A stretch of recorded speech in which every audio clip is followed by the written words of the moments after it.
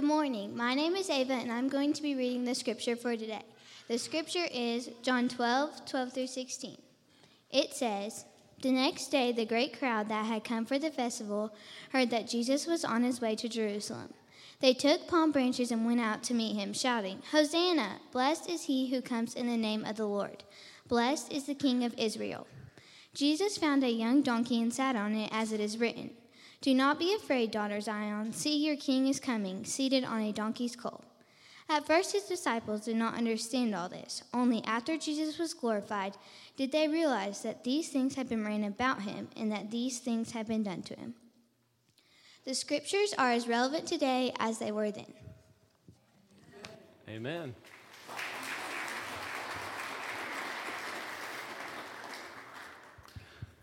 That's the first applause I've heard after that, Ava. That was awesome. Good morning. How are we? Good. Hey, my name is Dallas. If I haven't met you, I'd love the opportunity to do that after the service. If you want to introduce yourself, I'd love to get to know you that way. Happy Palm Sunday to everybody. Enjoying Holy Week so far? Yes. Good. This is a very special day for me personally, because it was this day last year that I was supposed to come here for the first time and speak. It's also the day that I realized there's something very special going on here. I called Travis Gouge, one of the elders, the Friday evening before Palm Sunday, and I told him, "Look, I don't think I can make it. My dad just had a triple bypass surgery, and he's had complications from that, life-threatening complications, in fact. And so I don't think I should leave him during this time." And I'm convinced that it was that phone call to some degree that led to my dad being here on this Palm Sunday this morning. You guys prayed.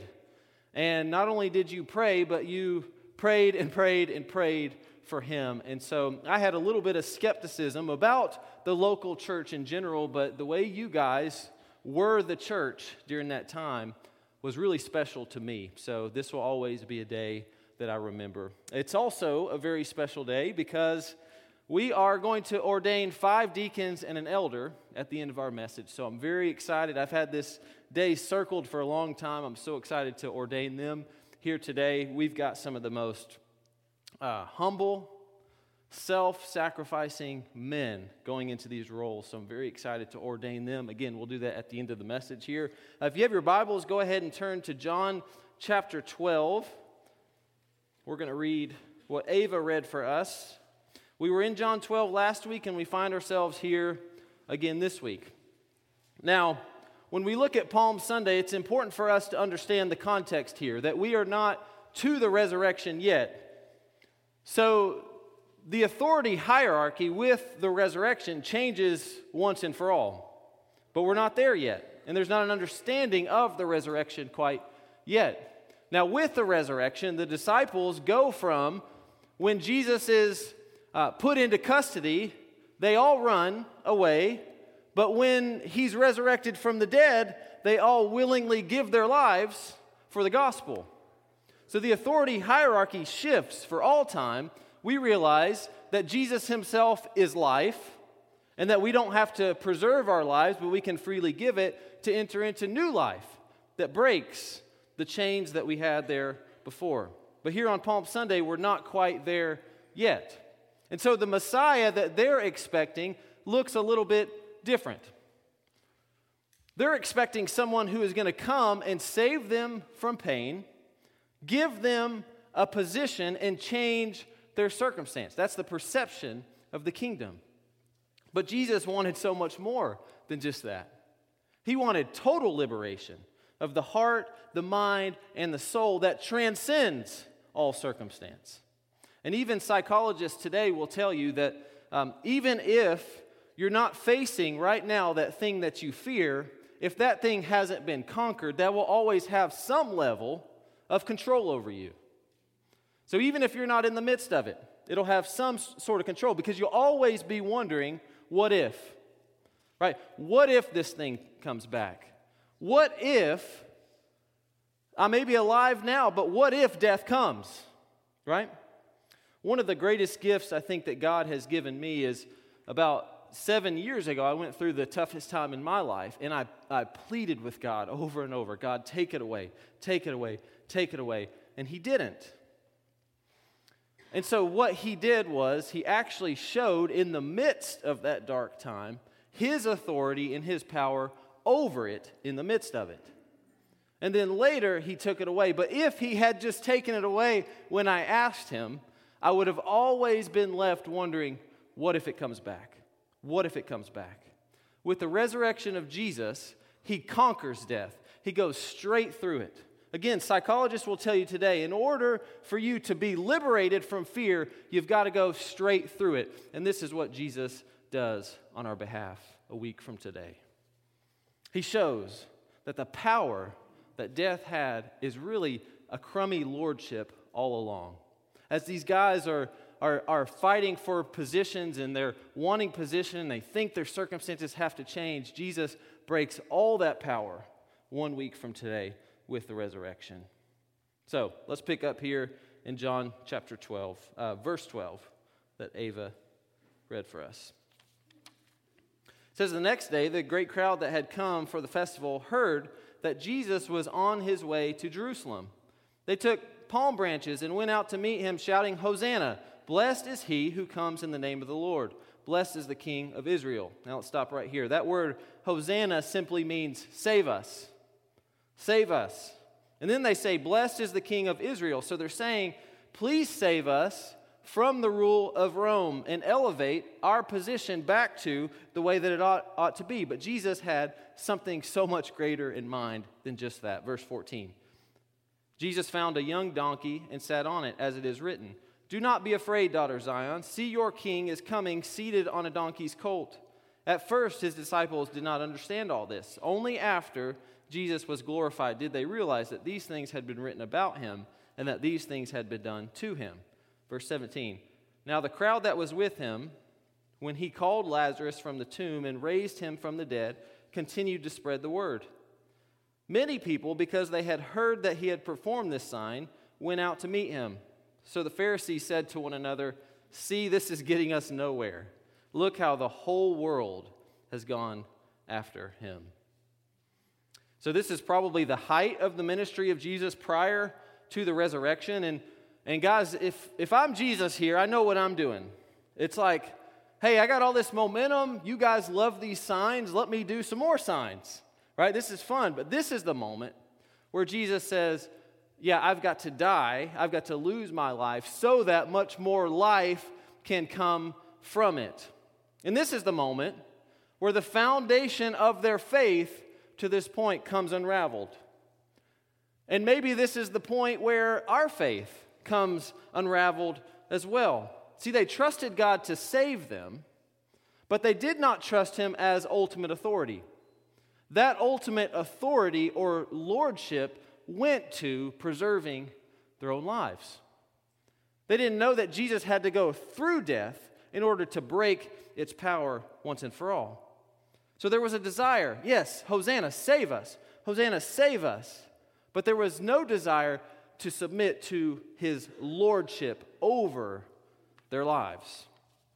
But today, with the resurrection, we must make Jesus our Savior and our Lord. Our Savior and our Lord. Because if we aren't careful, the faith can be something like, God, bail me out when I need it. We'll say things like, Hosanna, save me from addiction. Hosanna, save me from isolation. Hosanna, save my marriage. Hosanna, heal my body. But then if He does it, we say thank you and we move on with our lives. What would it look like for us to say yes, to say Hosanna, but to also say, yes, God, my Lord, my God, I submit to your authority over my life. And if that means me giving my life so that you can bring new life, just like we talked about last week, let that kernel of wheat fall to the ground, give up ourselves so that there can be more life, then yes, Jesus, I trust you, my Lord and my God. Y'all, death is no longer our master. Jesus is our master. And so we can just say, yes, Lord, as well. Now, It should be noted that God does care deeply about our circumstances. God does care about physical pain. He does care about traumas. He does care about sickness and all these things. But if our foundation is simply Hosanna and not Lord, then we have a foundation that is not going to be strong when things come in our lives. And we got to remember that what He can do for us is not the prize. He is the prize.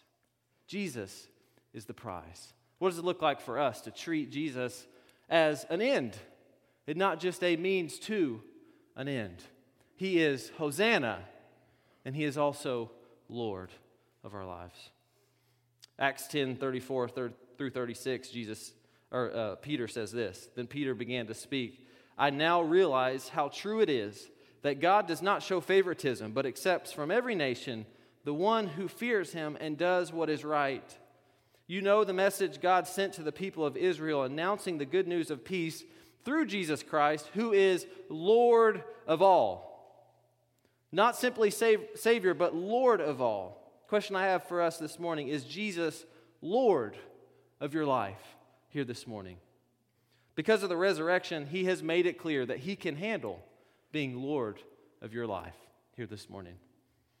Peter goes from, Jesus is in custody, I'm out of here, to saying this in Acts 2:36. He says, therefore, let all Israel be assured of this. God has made this Jesus, whom you crucified, both Lord and Messiah. So that term Messiah referred to an anointed deliverer.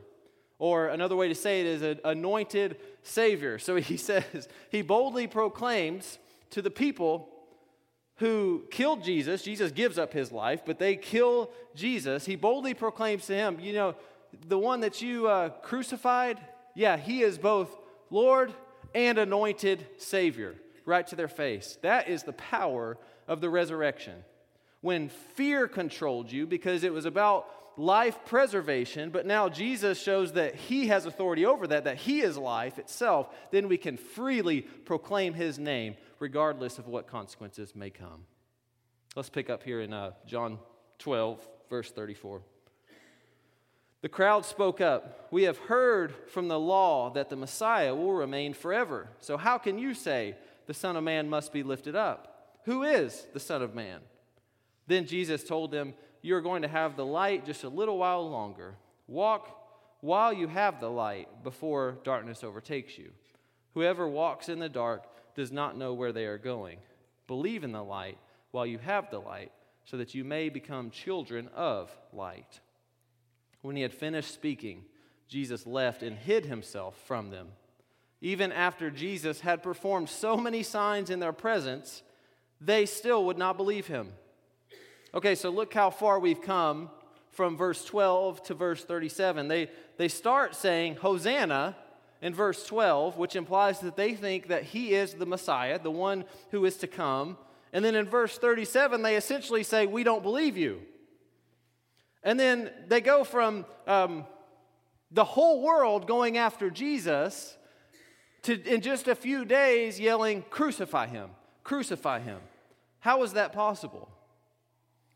Well, when your expectation when you go to the doctor is that the doctor is going to put a Band-Aid on you, and he's going to give you a sucker and you're going to go away, but then the doctor says, actually, we need to perform open heart surgery, you might be a little bit resistant of that idea at first, until you realize that's the exact treatment that you need.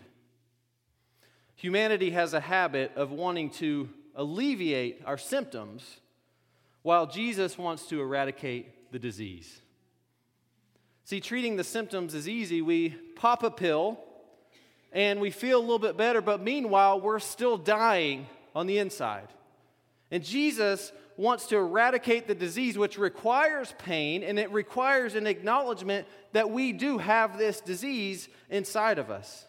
See, they want Jesus to save them from the pain, save them from fear, save them from Roman rule, but Jesus wants to take them right through the pain, right through the fear, and all these things so that they can have actual liberation.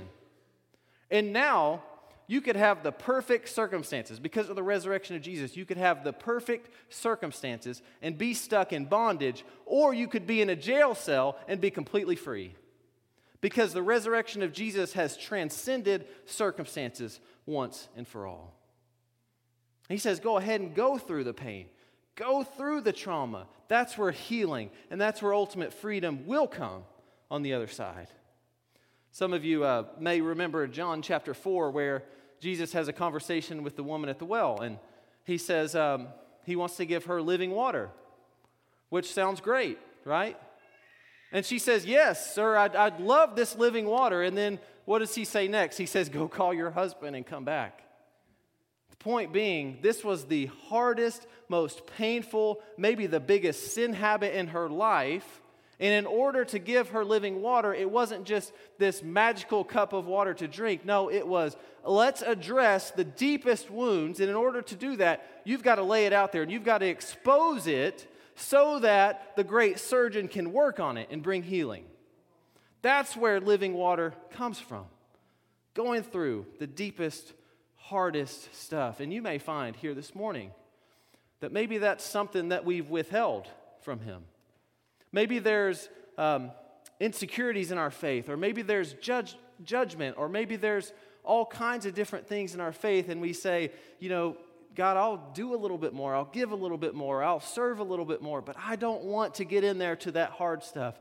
But that's exactly where he wants to go. Y'all, he is the great liberator.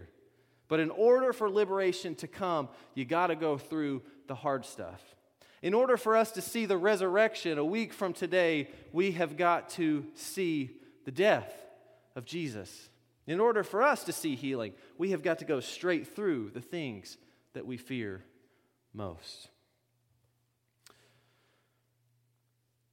I'd love to call the deacons up here in just a second. I'm going to pray in just a minute, but I want to leave you all with this for this portion. That a week from today, y'all, fear is nullified. And I know that we continue to have fear at times, but I want us to realize that we don't have to fear anymore. That it is just up to us to begin to believe more and more fully that truth, that Jesus has conquered it all. And I don't know how you come in this morning, but I want you to sort of really start to realize and gravitate towards that truth, that Jesus has conquered it all.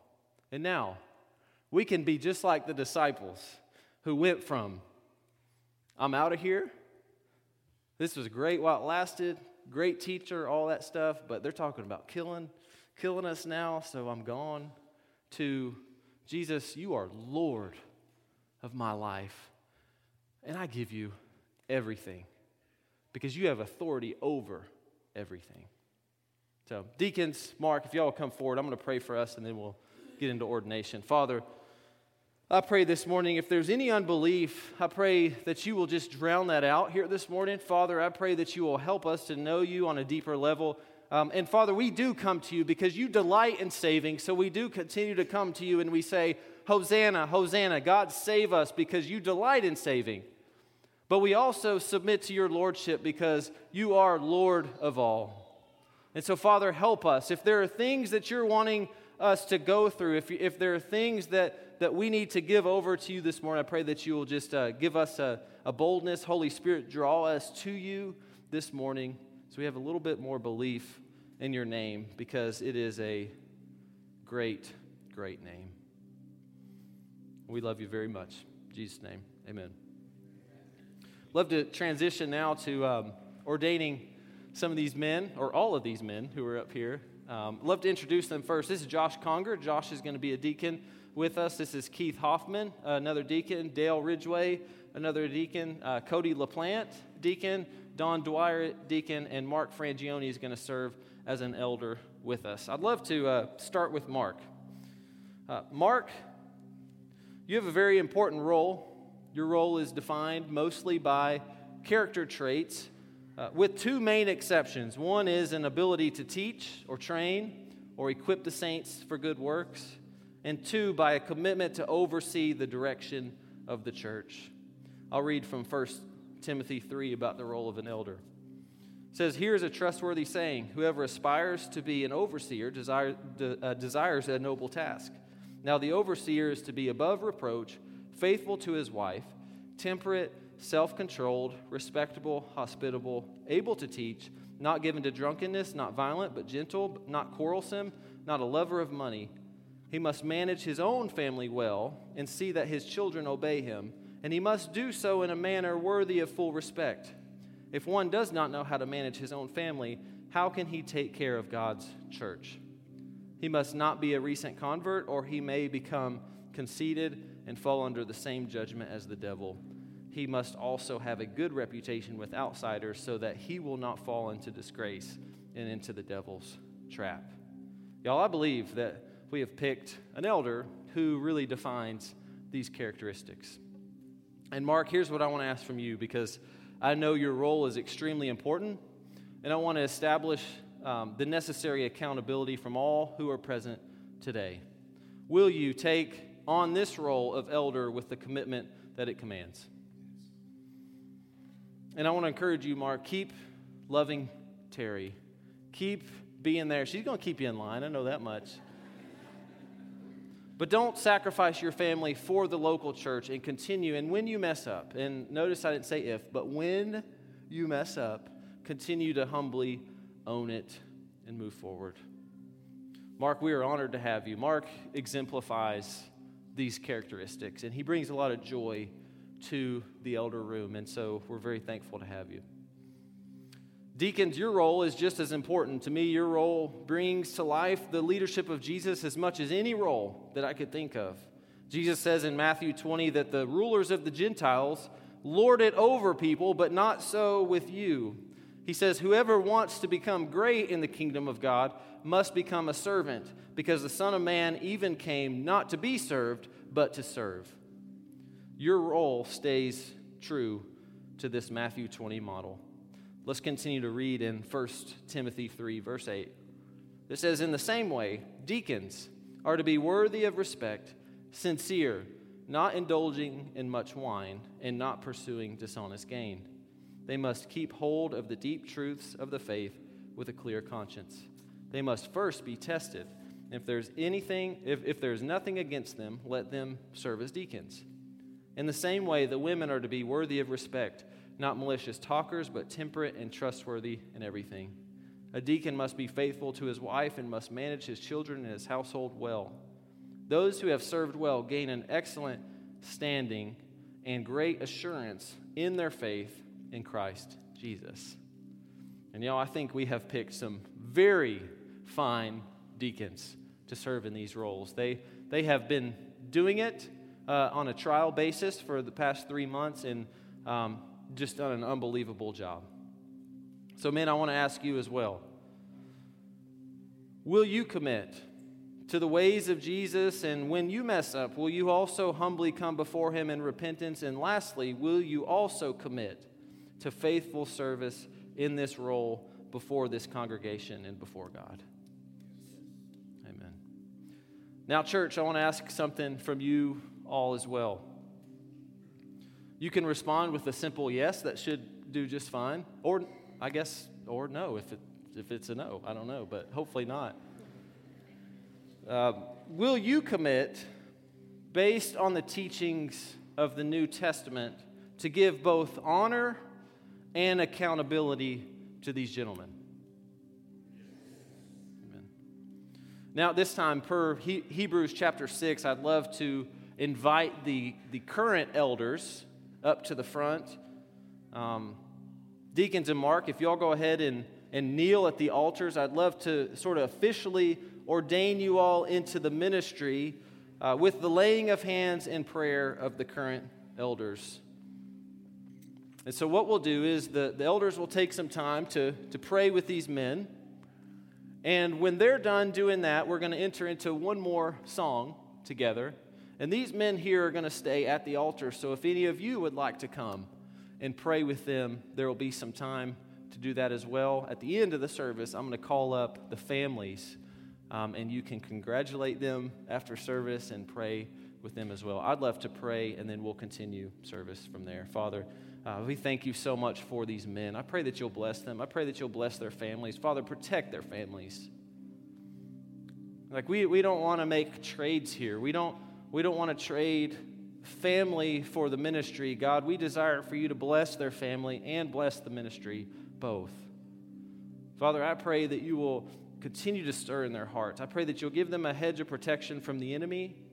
Father, I know that the enemy doesn't like what they're doing, and so, Father, I pray, please protect them. Continue to grow their faith. Protect their family as well during this time. Protect their hearts. Father, I pray that you'll move in them in this ministry. I pray that you'll continue to bless them and this ministry and this church and this community through all they're doing. We love you a lot. In Jesus' name.